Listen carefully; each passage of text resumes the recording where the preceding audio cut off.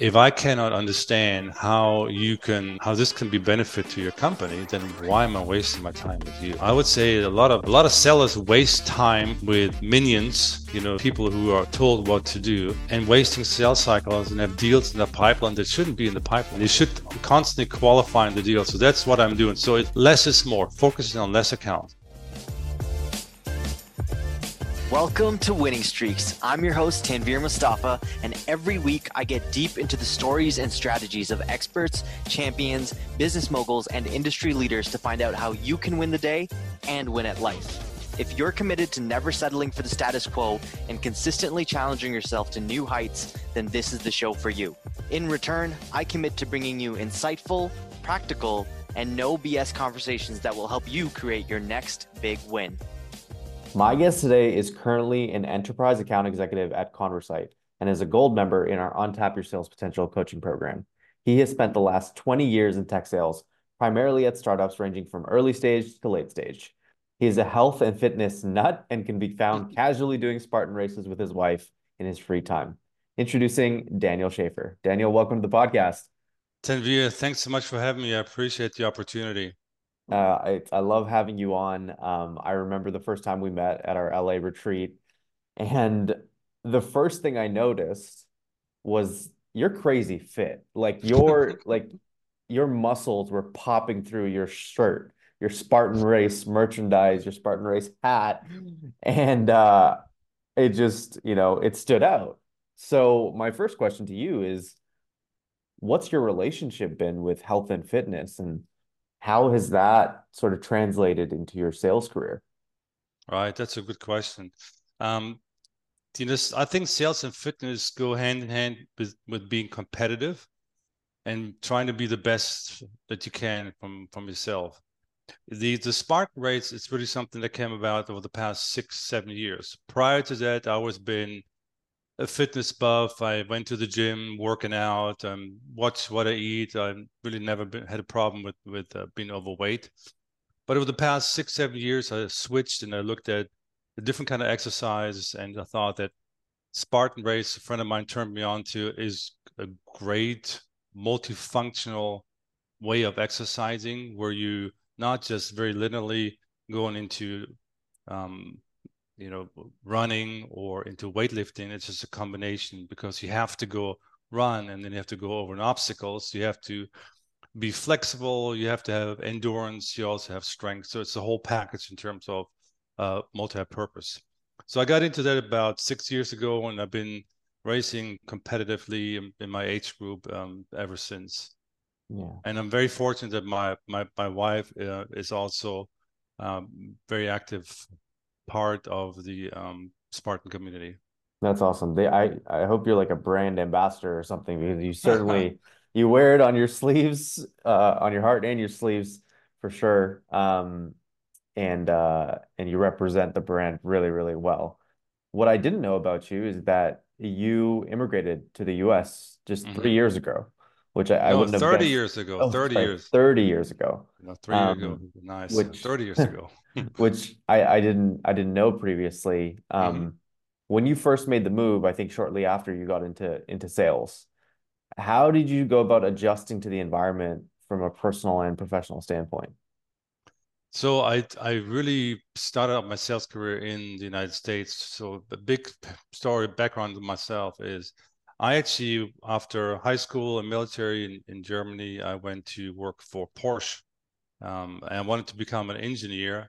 And as a requirement for becoming an engineer, you have to be an apprentice and be a body repairman. So I went after high school and military service. I went to become an apprentice in Germany, for a Porsche dealership in the capital in Germany. And after that, I wanted to become an engineer, and I got accepted at the university. And I thought, okay, before I start my studies, I'm going to come to the United States. I always wanted to come here. And I came here. My original plan was to stay for 1 year, and it's been now 30 years. So I fell in love with the country, and then stayed here. And then over the first couple of years, I tried to work in the automobile industry. but come to find out it's a different perception in terms of work here versus Germany in regards to repairing cars. So I pivot, and that's going to be really the story of my life is pivoting and adjusting to the environment. And I went into car sales, and then I went into retail sales, and I started working for Nordstrom. So that's going to No, me be, too. I worked for Nordstrom too. Look at that. I love it. I love it. So that's when I went back to school. And during my time as a student, I worked full time, most of the time at Nordstrom. And what I always liked about Nordstrom that you can relate to is the reverse pyramid, where the customer is first, right? And then management and all the mid-sized management come on top of it. I always liked that approach, and I liked the philosophy of the customer first. So when I went to university, I studied management information system and marketing. And through my career as a student, there was one class, it was a sales class, and it was an introductory class for a program called Program for Excellence in Selling. This is 20 years ago. So it was a sales program, introductory class, and then I liked it so much. The teacher was phenomenal. I signed up for the program. It was like a 4-semester program, and it had Salesforce automation, it had advanced selling, and it guides you through the different stages of selling, and specifically technology selling. And we had great mentors who have been VP of sales in multi-billion-dollar companies who came to campus to teach us, which was great. And it was a room like, you have to have a certain kind of personality to be successful in sales. You have to be outgoing. You have to be more extrovert. And the room was full of those people, and we loved it. And typically the classes started at 8:30. This class started at 8 o'clock. And guess what? 7:50, everybody was there and excited and rah, rah. So Wow. I loved the environment. Out of this program, this was in Houston, University of Houston, there's a sales mixer. So every semester, outside companies come to the program because they found out that in order for you to retain somebody in sales at an early age, it's very difficult. They found out that by hiring from their program, you have a higher probability of somebody being successful in sales and staying longer at your company. Mm-hmm. So I got hired out of the program after I graduated by a software startup company called NetIQ. And I worked as an inside salesperson. And that was 20 years ago. That's how I started my career in technology sales. What a journey. I mean, one thing that I think is a disservice to students. It's amazing that you had that sales class back then, but you look at a lot of post-secondary institutions now, many of them don't have any sort of sales related education. I didn't even know that tech sales was a potential career path until the summer leading up to my 4th year of university. Mm-hmm. There was nothing on campus that remotely indicated that that was an option. And so that's actually how I got my start in tech sales. Was I started a club on campus for students about, it was called U Ottawa Sales Society, because I'm from Ottawa. U Ottawa Sales Society, all about how to prepare yourself for a career in tech sales. And I would bring in different speakers. We do, spin selling and selling in the digital age and different workshops like that. And I think more educational institutions need to provide that, that education, that insight to let people know that, hey, there are more career paths out there. Here's this really lucrative, potentially lucrative career path that you have as an option, particularly for, even business students or engineering students, because I see folks from all walks of life join tech sales. So it has changed quite a bit over the past 20 years. I can tell that, back then it was really not the whole internet. It was more about books, and I have actually books in regards to selling and sales playbooks. So the learning was much more limited than it is today. Today it's very much broad and accessible to everybody. And through the past 2 decades, the sales approach has completely changed. Where 20 years ago it was more top-down approach. It was a decision by the CIO to make that purchase, right? Where right now it's a consensus where you have to go out and look at different personalities and then have a more bottom up approach and Mm-hmm. get the consensus from everybody in there in order to make a more strategic deal. Mm-hmm. Yeah, sales has evolved even in the past, 6, 7 years that I've been in it. It's changed a lot. Um, and you being in it for 20 years, Mm-hmm. started with that sales class, but you've taken a lot of sales trainings, classes, you've read a ton of books, you've consumed a lot of Mm-hmm. educational sales material, but you still ended up joining our community. So what drove you to join a community like ours, and what was it that you didn't necessarily get from all of those previous teachings, Yeah. that sort of brought you to us? Yeah, that's a good question. I think my hunger to fulfillment and my hunger to do the best I can. I feel like over the past 15, 20 years, I've done well, but I never reached my full potential because it was more, okay, I'm good, I can sell in this environment, I can be successful, but what's next, right? And I mean, as you know, maybe not right now, but as you become a family and you have kids and priorities shifted, and I found myself in the spot when the kids are all going up and going out, where I'm looking at this, I'm thinking, okay, what else can I do, and what's missing? And even though I've been through sales training, but never really had long lasting sales coaching, sales training, and we can talk about motivational experience like Tony Robbins, for example, Unleash the Power from Within, or um, the Date with Destiny, which I have been to over the 4 years ago. All those are in the moment experiences. They're not really going to help you when you're going to be at home. They're not going to help you with putting a schedule together and being successful consistently. And you mentioned what attracted me to Ian. Ian was actually recommended to me by a friend of mine who is a sales coach and been coaching for 15 years.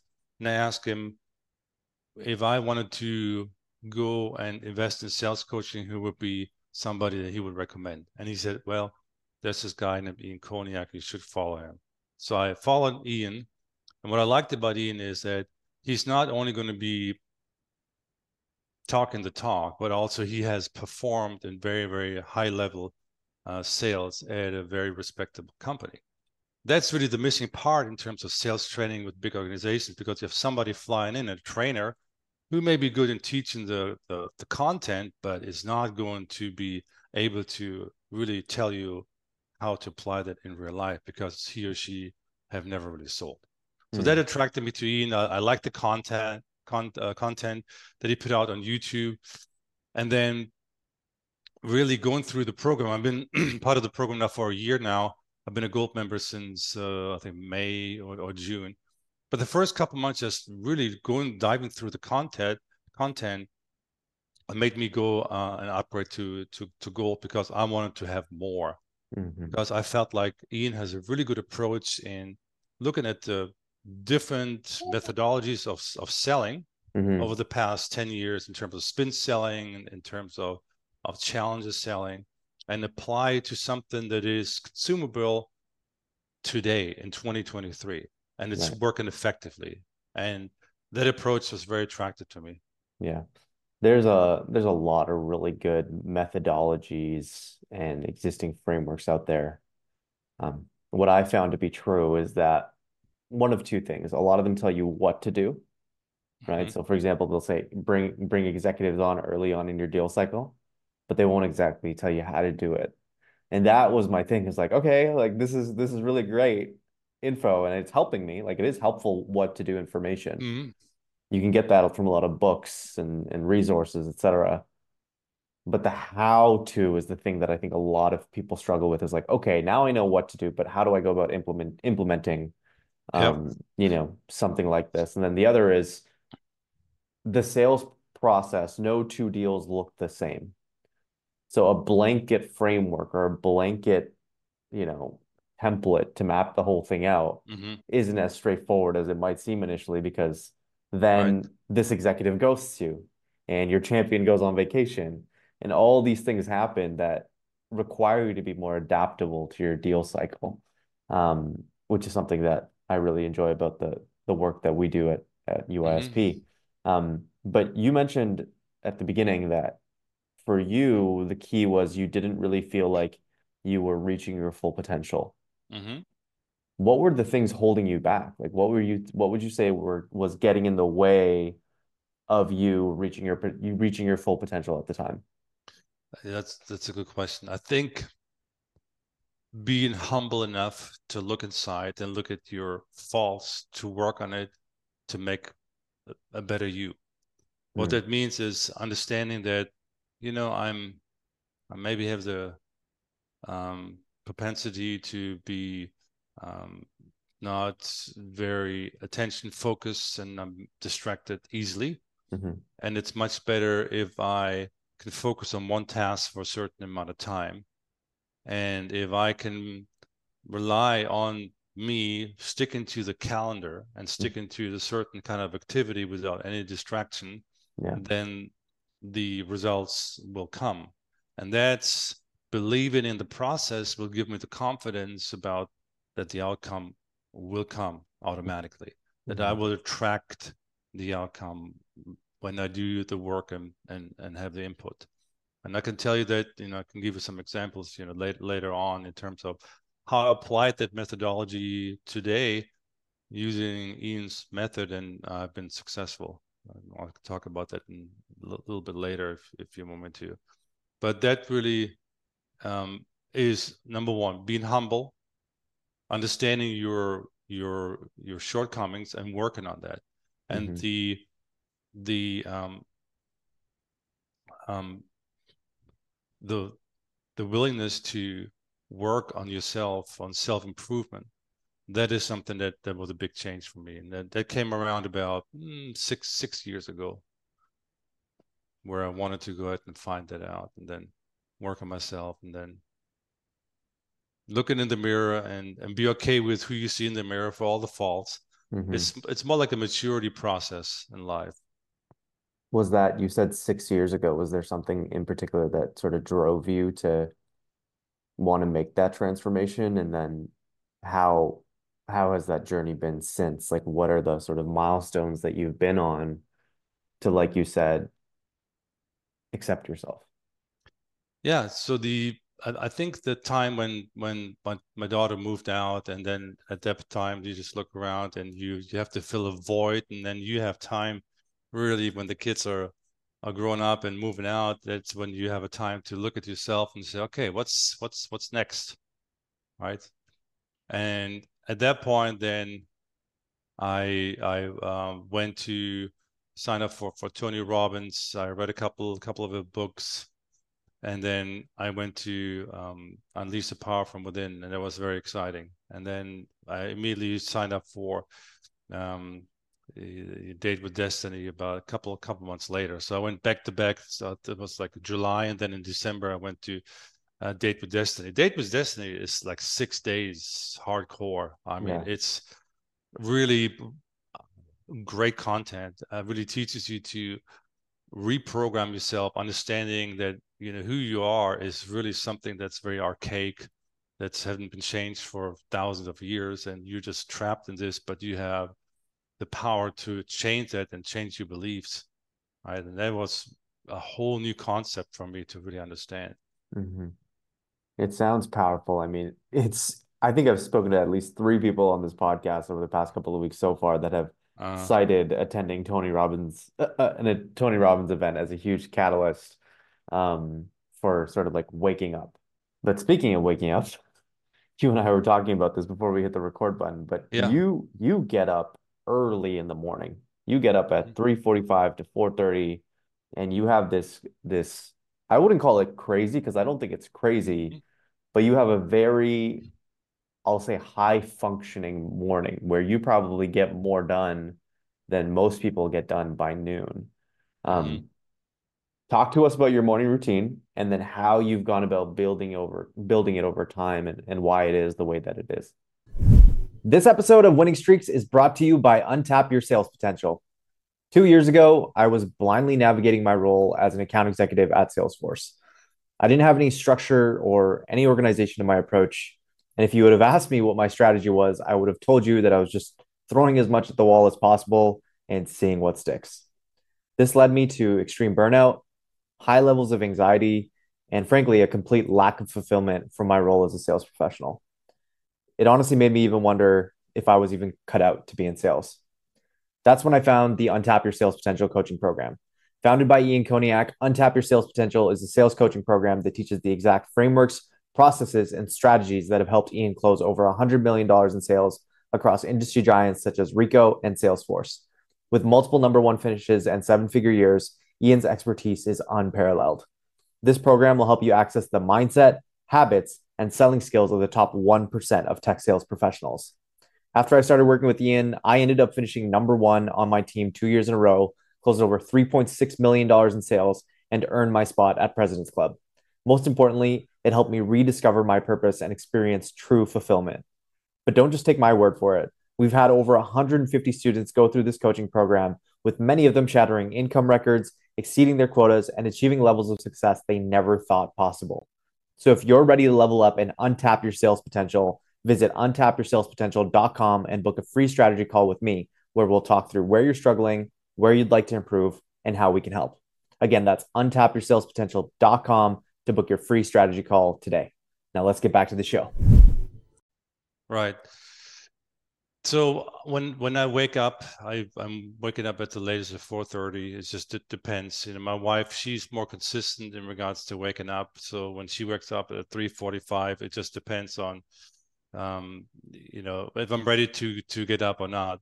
But my morning routine starts with me stretching first of all, and then Wim Hof breathing technique. And I don't know if any of the listeners have done that. I would highly encourage it, because what it helps you is deep breathing and helps you with the oxygen support in your blood, which makes you much more aware throughout the day. And then it's you can have different rounds of breathing and hold your breath and do box breathing.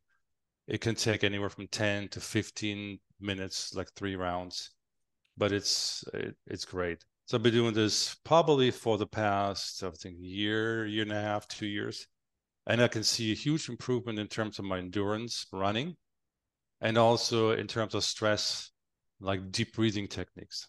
That's great. Then after that, I do meditation. I tried a couple meditation programs before. I'm right now using one's called Waking Up. It's about 10 minutes. And it's really great after you do the breathing exercise, because then you're in a much calmer state. And then when you're done with the breathing exercise, you have this 10-minute meditation.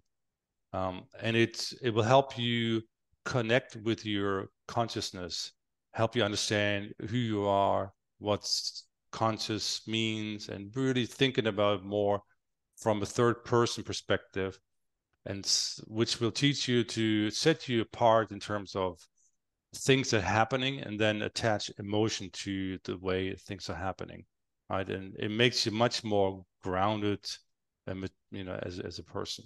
Mm-hmm. After that, I'm then walking my dogs. I have 2 husky mixed dogs. They're 18 months old. They're brother and sisters. They're 65 pounds. They are big babies. And I'm walking them anywhere from 2 to 4 miles in the morning. It takes another 45 minutes to an hour.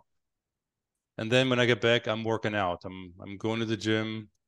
We are fortunate enough to have a gym in the house, and depending if that's available or not, I work out there, or I have a gym like 5-minute walk from here. So then I work out, and I follow Jeff Cavalier. He's the founder of Athlean-X. Yeah, that's right. Athlean-X. Yes, yeah. I have a certain workout program that I do then, and it takes about an hour. And then I come back, shower, and that's where I start my day. And depending on what calls I have sometimes calls scheduled at 7 or even 6:30 with Asia sometimes. So I back up my day, but typically at 7:30 or 8 o'clock is when I start my day, and then I have an hour of lunch break, and then work till 6 o'clock. So you're doing all of that, all of those things before basically 7:30, 8 o'clock, which is, Yes. again, most people aren't even awake until that time. And you've already meditated, you've already done breath work, you've already worked out, you've already walked your dogs. So a lot of really great accomplishments to Yeah. start the day. But my question is why? Like, why do you choose to willingly wake up that early? Was there a catalyst for that, or was it just Um, something that you've always done? I always been an early bird. I always like to get up early. One of my favorite jobs was when I was working from 4 to 12. I Mm. actually supported the team in Europe, and I had to be in the office here in Dallas at 4 o'clock in the morning, and I loved it. You know, I woke up at 3:15 or 3:30, and then drove 15 minutes to work, and man, that was the best time. So I've always been an early person. I like to get things done in the morning, but once you start working, I found I have a hard time just throughout the day just to break and then working out and then coming back all sweaty, whatever, and then working again. I think there's I'm just not that person in terms of stopping that and then going back at it. For me, it's just I have to be consistent in terms of okay, I have to focus on this one task, and I have a hard time just mixing it up and then working out and going back to this one particular task of working. Hmm. Well, now I know why you're so jacked all the time. You get that work in every morning. But like you just mentioned, you at least now, you want to focus on one task at a time so that you can focus. But in the past, you've struggled with sort of Right. distractions and that sort of thing. But since you've been in our community, like you were even on a group coaching call yesterday where you were like closing a deal over the phone. We all heard you pick up the phone during the call, and you've been securing meetings with some of the top executives at some of the most notable companies in the world and been performing really well. So let's go back to that because I think that'd be a great way to sort of wrap things up is how did you address some of the challenges that you were facing? What are some of the things you've done to address the distractions, address the lack of not hitting your full potential to ultimately now, seeing a lot more momentum in your sales approach? So I think it's a shift, it's a mind shift. I think it is really tolerating or accepting mediocrity, shifting to wanting to fulfill your potential. Right. So there's a shift. And I think a lot of salespeople are just skating by, and they're just doing more reactive and just doing what they've been told in terms of the metrics by their individual companies. But the way Ian approaches is basically to focus on the input, and then the outcome will come. And that's a complete mind shift. And it has taught me to be much calmer, to understand that, okay, I'm here to help you to solve a problem, not here, I'm here to make a commission, right? So I think that's inward versus outward looking what Ian is preaching. So that has helped me quite a bit from a perspective in terms of how I changed my sales habits. Mm-hmm. And you've been applying that in your sales cycles. Like you've been applying that Yep. in your sales approach to, again, get meetings with top executives Mm-hmm. and now move deals forward and ultimately bring them to the finish line in some deals you have in the pipeline right now. So how have you been doing that? Like what does that look? That sounds great, but what does that Right. look like tactically in your sales cycle and in your sales process? RGA all day. So that's what it is. So it's revenue generating activities. Really being true to yourself in terms of what are you doing throughout the day in terms of activities that are non-revenue generating, right? And then cut it all out and focus, really be true to yourself. Do the 12 week program, right? And it's not a 12-week year. Yeah. 12 week year. It's not a 12-step program. It's a 12 week year program, right? So it's a That's little right. different. Yeah, different. But understanding in terms of your priorities, what are your priorities, and back it into your calendar, and then focus on those activities. So Mhm. what it means, be number one, understanding What problems do you solve? How are you helping your customers?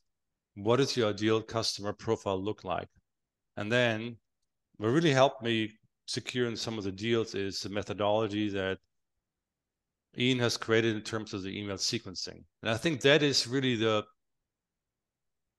number one challenge for a lot of salespeople today, is creating pipeline in this environment where everybody's going to use AI to have some kind of automated outbound lead generation, which is completely noisy and teaches executives not to open a lot of emails. And sending more emails is not the answer. So Ian has this approach where he has an email sequence where you first initiate an interest and then have very, very valuable steps of following up with 5 or 6 steps emails afterwards, including maybe some phone calls.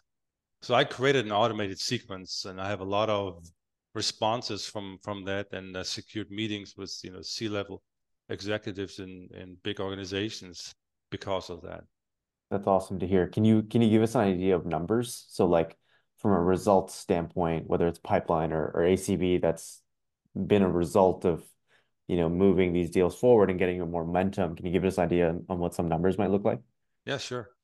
So I just closed a deal yesterday. I got the PO, and that's for paid POC. And once this is 3 months POC, and then that's going to convert into an annual deal. The annual deal is a couple $100,000 per year, and that's going to be ARR. And that's just one deal, and I have like 2 or 3 deals like that in the pipeline. I should close one other one next week. It's going to be the same thing, and I have another one in the pipeline for Q1. So overall, it's definitely a 7-figure pipeline that I can execute based on the methodology that Ian has been helpful in sharing and I implemented. That's awesome to hear. And you mentioned some of the techniques that you've used, or from a sequence standpoint, from an email standpoint of messaging, what you've done, to get the attention of those executives. What specifically are you putting in those emails? Like what makes your messaging so different that is allowing you to secure those meetings? It's really having a fifth grade conversation. That's really what is kind of making it more simpler. Don't use too many words, and focus on the challenges and the outcome, and talk more about how you can help them than talk about your company and your solution. It's all about them, not about you. Mm-hmm. And that's, we tend to want to, in the first email, to show up and throw up and talk about features and functions, but in actuality, you need to gain trust of your prospect first. And in order to gain trust, you need to find a mutual understanding. And you have that by a conversation, not by a pitch. Mm-hmm. Yeah, ditch the pitch, right? It's the pitch, yeah. Ditch the pitch. And I just find that the more sort of customer focused you can be, prospect focused you can be. Mm-hmm. Like it sounds like cheesy almost, to say put the customer first, like just like focus on them. And I think a lot of people hear that and they don't know what that translates into. It's like, okay, but I still need to make a commission at the end of the day. And it's like, yes, and you will make that commission when you put the customer first, right? Right. You've done that in your messaging to bring the customer into your funnel, right? Mm-hmm. What are you doing now once you have them in your deal? Like, what have you started doing differently to, get them to go from one step to another and ultimately reach the finish line? Is there anything unique in your sales process that you're doing to get that result? Okay, let's back up here a little bit. I mean, I've been working for startup companies for the past 10 years.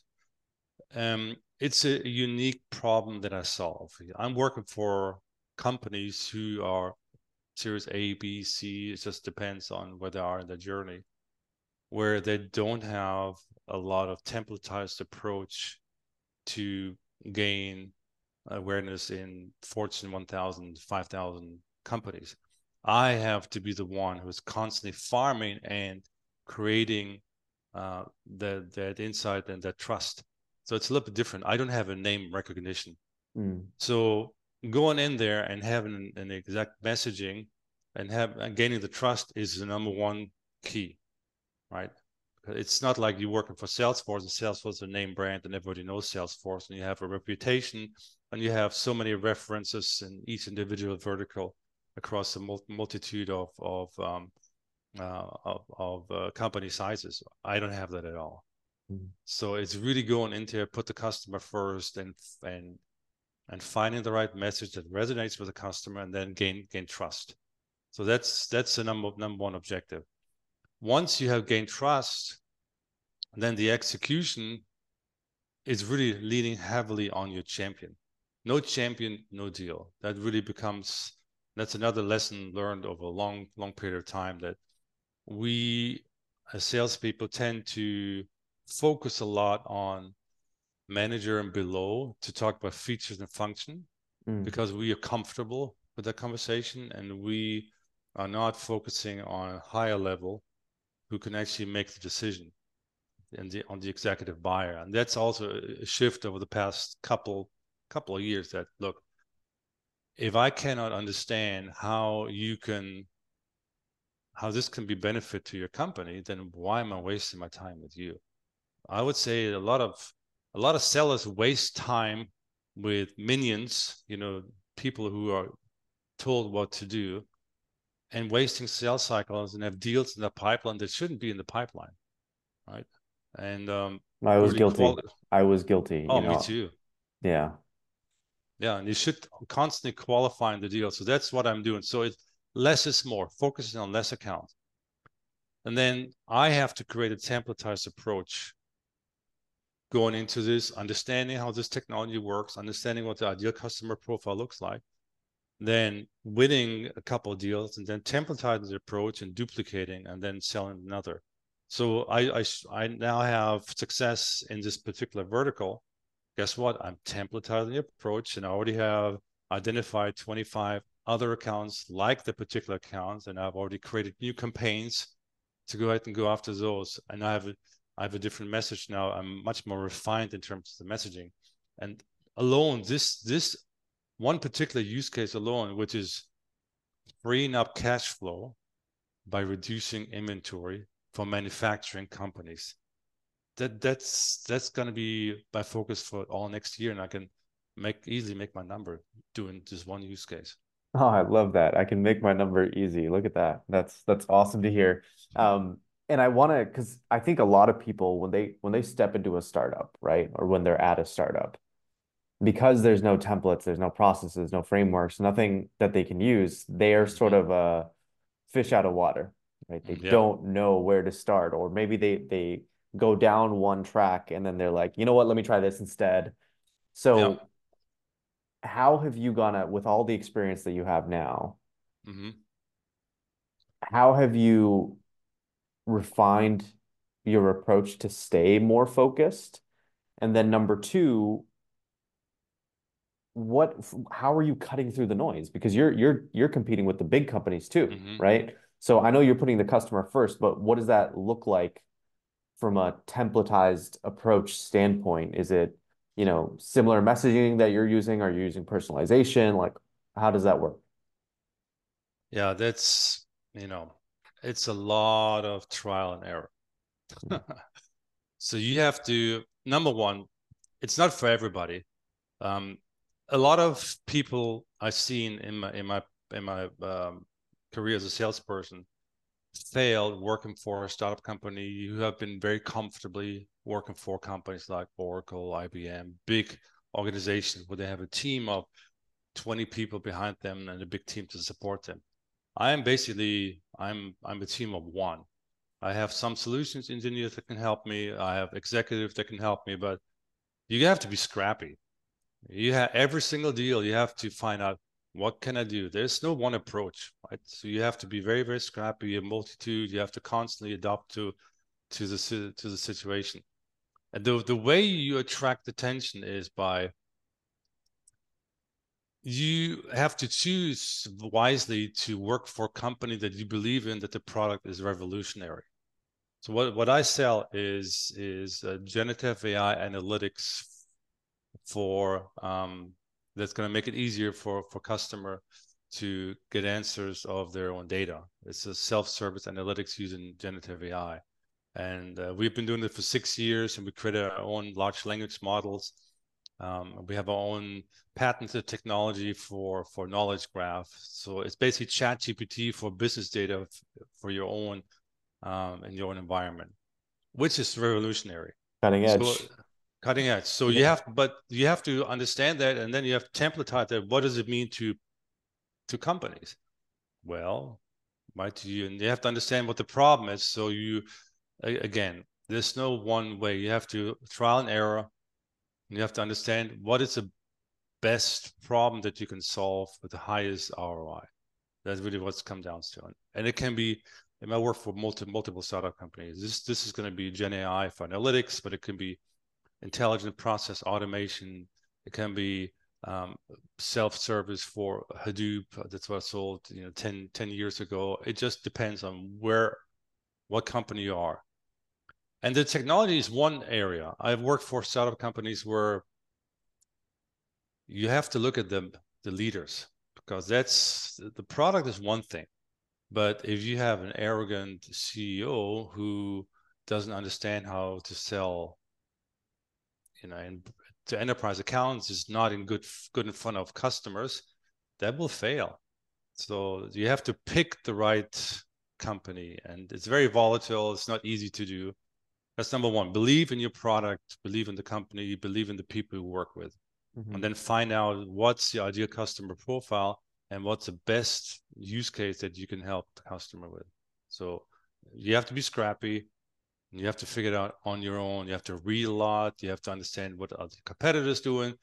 Can somebody like Microsoft do that? They could, but they haven't, and that's not their priority.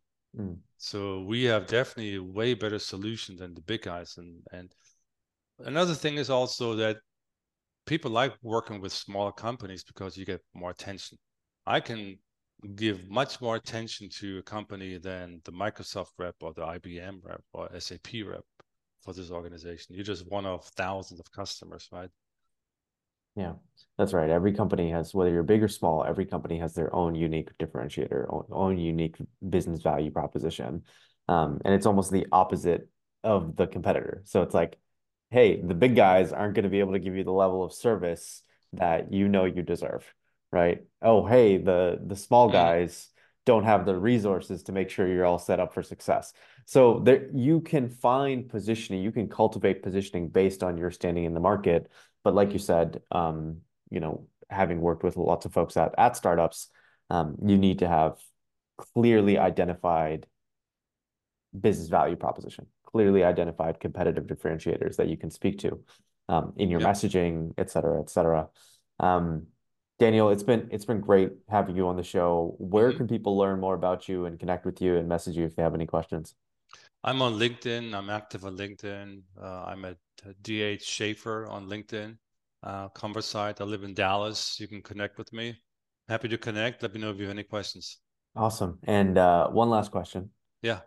If you were to give one last piece of advice to my listeners to help them achieve their next big win, what would that be? Don't wait to invest in yourself in regards to coaching. It's something that I should have done years ago. I mean, Ian was not available, but invest in yourself and you will reap the benefits tenfold. There you go. It's been great having you on Winning Streaks, Daniel. Thanks for coming on the show. Okay, thank you, Tanvir.